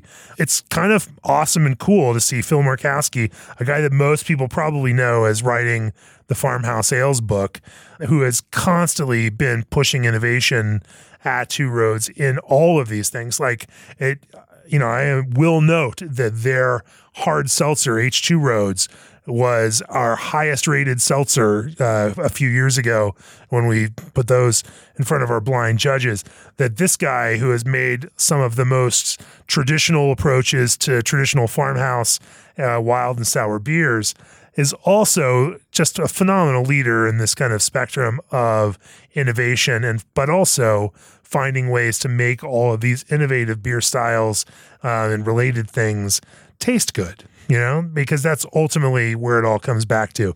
If these things don't taste good, then what's the point? If it doesn't feel like this is a legitimate, something I can legitimately enjoy in lieu of a beer, then it hasn't succeeded. And I will say this, and the reason that this beer is on our list this year, this is the first non-alcoholic beer that we have tasted where we have felt that we can enjoy this as a beer and not feel like we are sacrificing beer in the pursuit of some other goal. Well said. Yeah. It's exciting to see what's going on with non-alcoholic beer now. Just getting better and better all the time. The next beer on our list, however, has plenty of alcohol in it, Joe, and plenty of malt. This is another one from Winston-Salem. Yeah. We're going to Incendiary, and man, these guys are having a good year. They won 2 golds at World Beer Cup this year. One for their Schwarzbier and also for their brown porter. And this is where I'm going to mention that in this particular issue, in our Ask the Pros section toward the front of the magazine, we have a sort of a brewer's perspective and a recipe on how they put together their brown porter, and written by Josh Weichert. So we got the recipe there. You can get into that. We have already published the recipe for this one, Incendiary Schwarzbier. We had that in our lager issue this summer on how to brew a gold medal Schwarzbier. So, and here it is. I mean, it was kind of a no doubter for this list too. It scored a 99 with the review panel. We loved it. It's a great beer. Again, dark malt, Winston-Salem. What's going on? I don't know. It's interesting. Go find out. Maybe there's something in the water. I think that I mentioned this with the Doppelbock too, but if you're gonna call it a Schwarzbier, that implies a German sensibility toward drinkability. So it's got to be drinkable. It's got to be balanced. It can't stick out too far in any direction. And this is just really nicely put together. It's got that color you're looking for, just those like red highlights. Like a Schwarzbier really isn't black.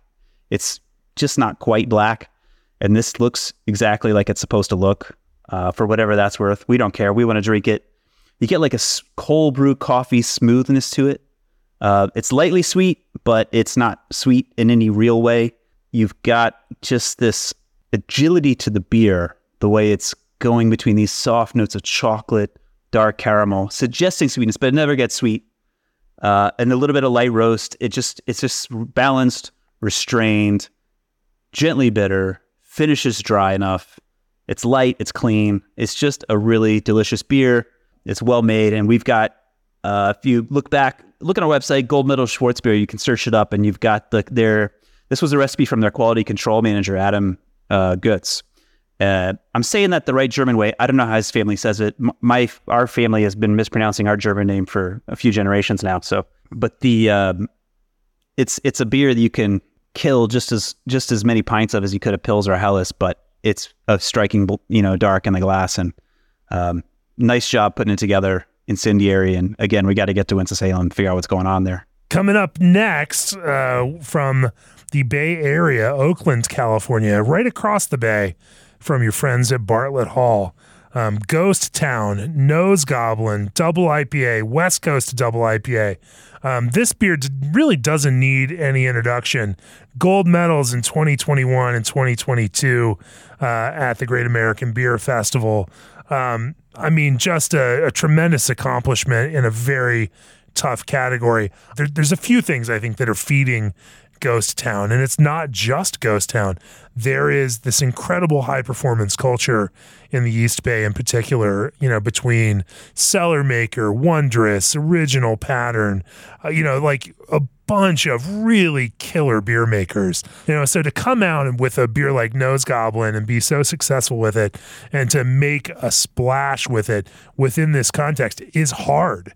There is so much great beer being made within an hour, 2 hours, 3 hours of where Ghost Town is. And so figuring out how to make something that's going to rise above, this incredible level of high quality. I love this beer. It's super fun to drink. It's exciting to see the sort of, resurgence of West Coast style we were talking about. I don't know if this is that. I think it is. Officially is. It's West Coast, like geographically. I think that there's a softness, the right word? There's a slight softness to the Ghost Town beers that I enjoy. They're not really hard edges. I kind of, maybe sometimes, I like bitterness. Maybe I want it to feel more bitter than it is. But you still like keep going back for more and more. And I got to go to the Ghost Town taproom actually this past summer too. And that was really, or one of them, and I knew what I wanted, like I'm in there and I'm like thinking I should probably try a few others, but damn, I know that one's going to be good. So I had to have a Nose Goblin. Rip my face off. Great. Yeah. Really fun. Crush my soul. No, exactly. There's something I think, to the way that they select hops where when you say no rough edges, I agree with you, but I think there's still like, there's a spark to it. I still haven't gotten to the complete bottom of what that is, but nonetheless, Ghost Town Nose Goblin deserves its spot here, and we are humongous fans of the way that they brew. It's also, we got an all-access recipe for this on the website too, so look it up. Ghost Town Nose Goblin. And so our last and final beer, Joe, our final beer, the 20th on our list of 20 best beers of 2023, is a barley wine that earned its spot on this list through our best in beer tasting. Yeah, this is from Norfolk, Virginia. This is Benchtop's Old Wooden Ship. And I think I may have already used the phrase platonic ideal earlier this episode already, talking about barley wine. And I think for judges, it's a bit of a cliche, right? To look for the platonic ideal of a particular style. But it's interesting to think about what is it when we think of any particular style, but in this case, barley wine. Have we not moved past this stupid metaphor of the cave and the idea that that any of this shit actually exists? Come on, aren't we? I mean, in terms of aesthetic critique Aren't we well past that at this point? Can we just put the Platonic ideal to bed? Well, it's going to get more into more like a semantic explanation of it, because our idea of what a barley wine is, or what anything is based on all of our experience with that thing, right? So all the barley wines we've ever tasted, in our lives, add up to something in our minds, and particularly the good ones that you remember. And then, of course, along the way, you absorb some style guidelines, maybe, and maybe you try to brew it sometimes at home or in professional capacity. You develop this idea of what it's supposed to be, and then sometimes you drink something and it's like, it lights up all those little centers of your brain that like, barley wine alert, burp, burp. It's just like, this tasted, I guess, like you want one to taste. And again, the beer flavors thing was coming up with Stan and I. Let's talk about this beer. A Year in Heaven Hill bourbon barrels. But it's not a bourbon-heavy barley wine. It's like the bourbon and the barrel are adding these beautiful accents to malt.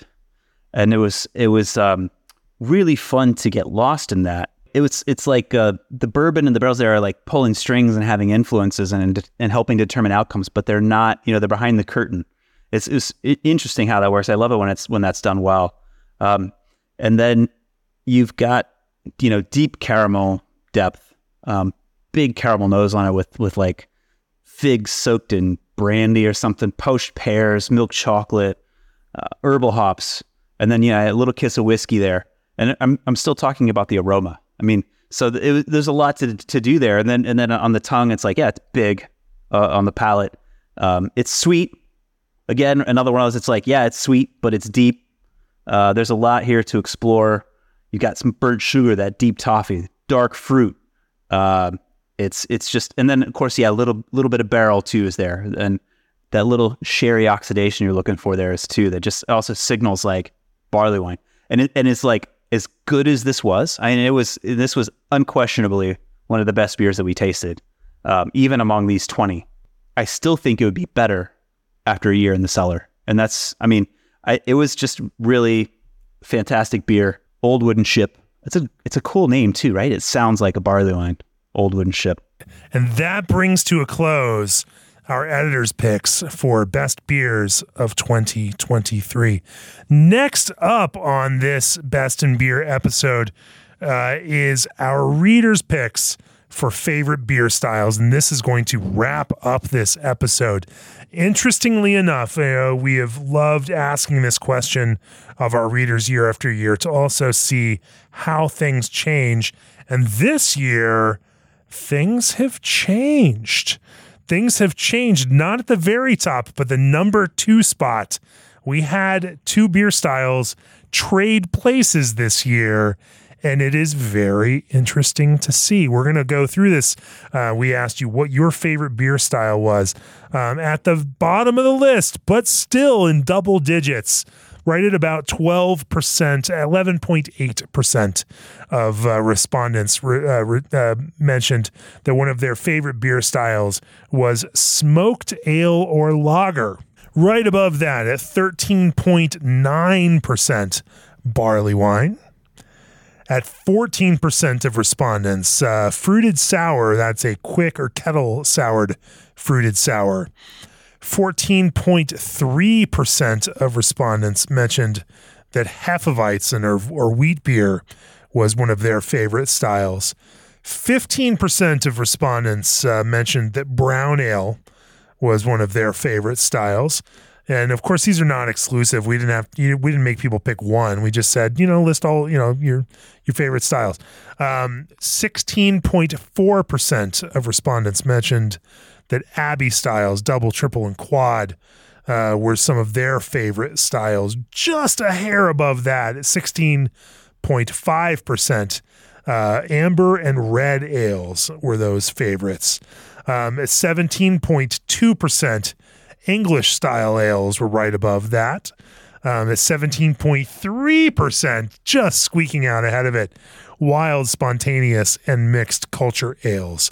At 17.9%, porter right above that. And then, of course, neck and neck with stouts under 7.5% ABV at 18.4%. Vienna Lager right above that, 22.8% of respondents listed that as a favorite. Imperial Stout came down a few spots here. 26.3% of respondents listed Imperial Stout as one of their favorite styles. Definitely off of its high over the last few years.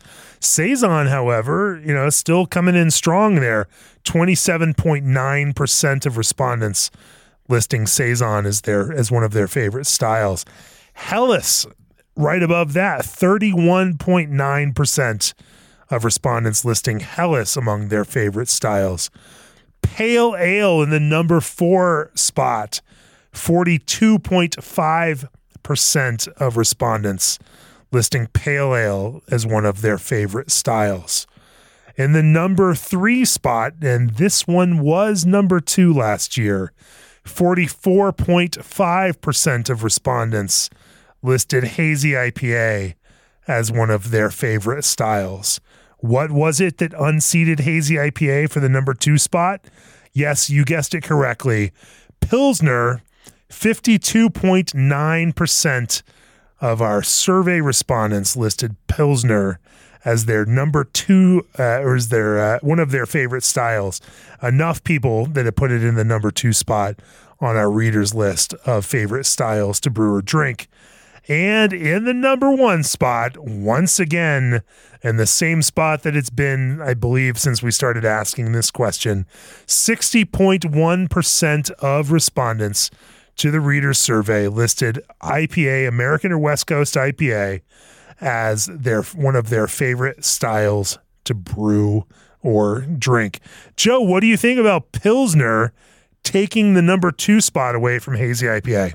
I think that's encouraging, and it means that, I also still like seeing Saison up there pretty high too, and Pale Ale is up high. I mean, I think it's a good reminder actually that our readers are mostly brewers, and so some of these are brewers' beers. Maybe we hear a lot about Pale Ale and Saison not selling well, in some cases, or not if you call them that, but brewers still want to drink them. And most of y'all listening and voting are brewers. And so it's to see a Pilsner at number 2 in that context makes a ton of sense to me. And I love to see it. I'm here for it too. Thank you all for your thoughtful, nuanced voting in our reader survey.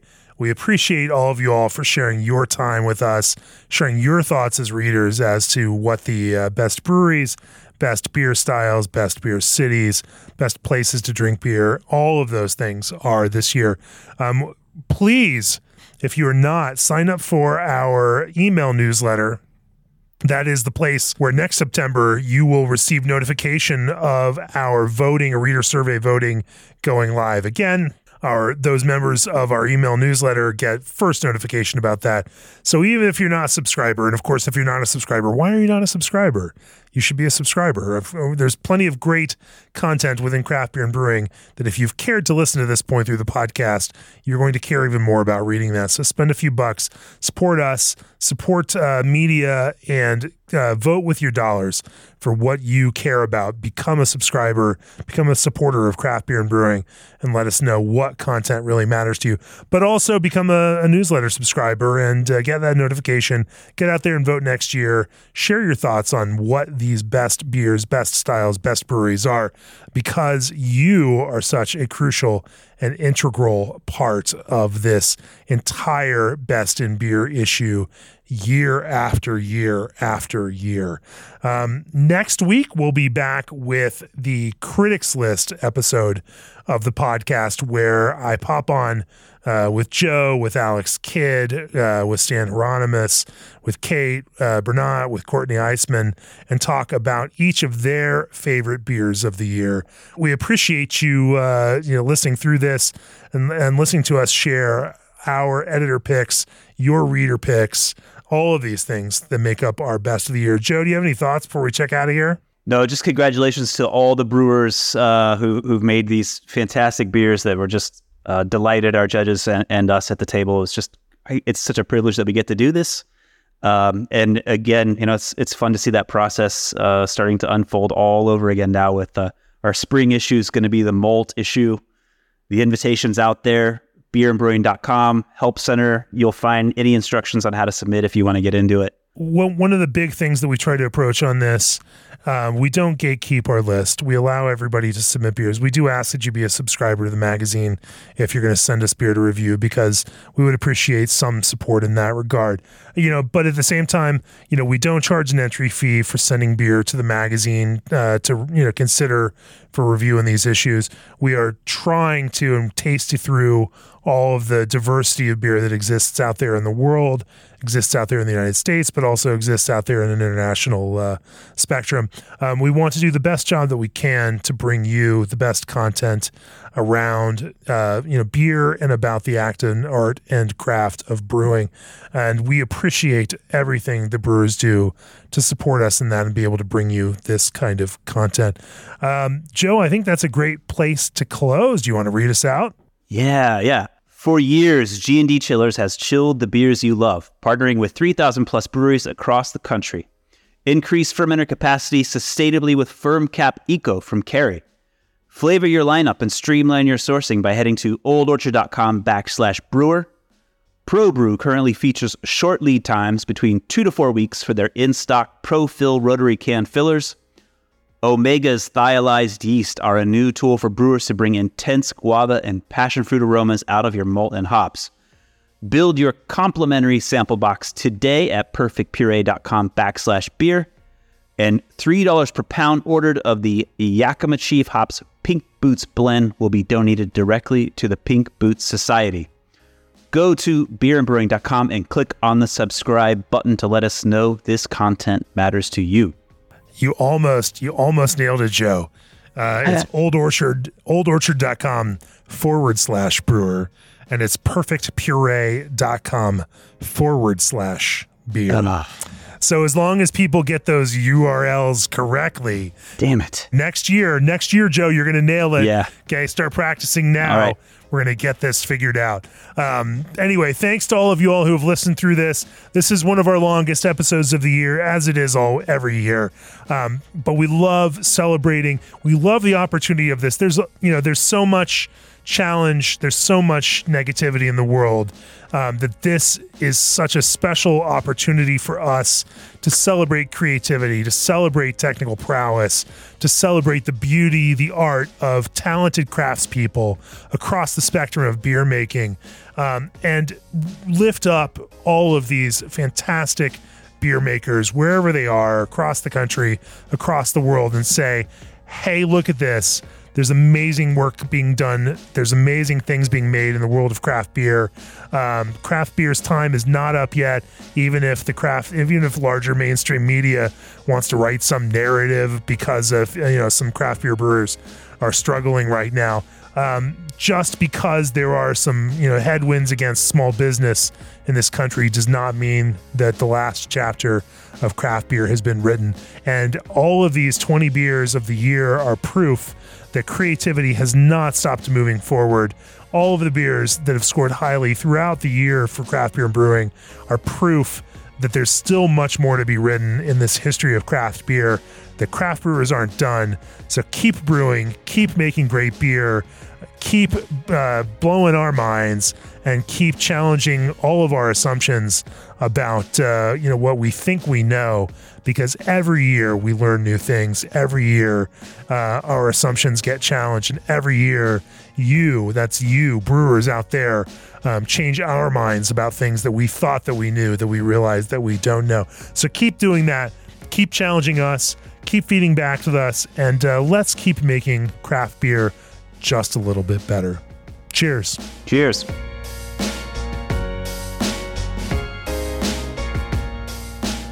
This podcast has been brought to you by Craft Beer and Brewing Magazine, for those who love to make and drink great beer.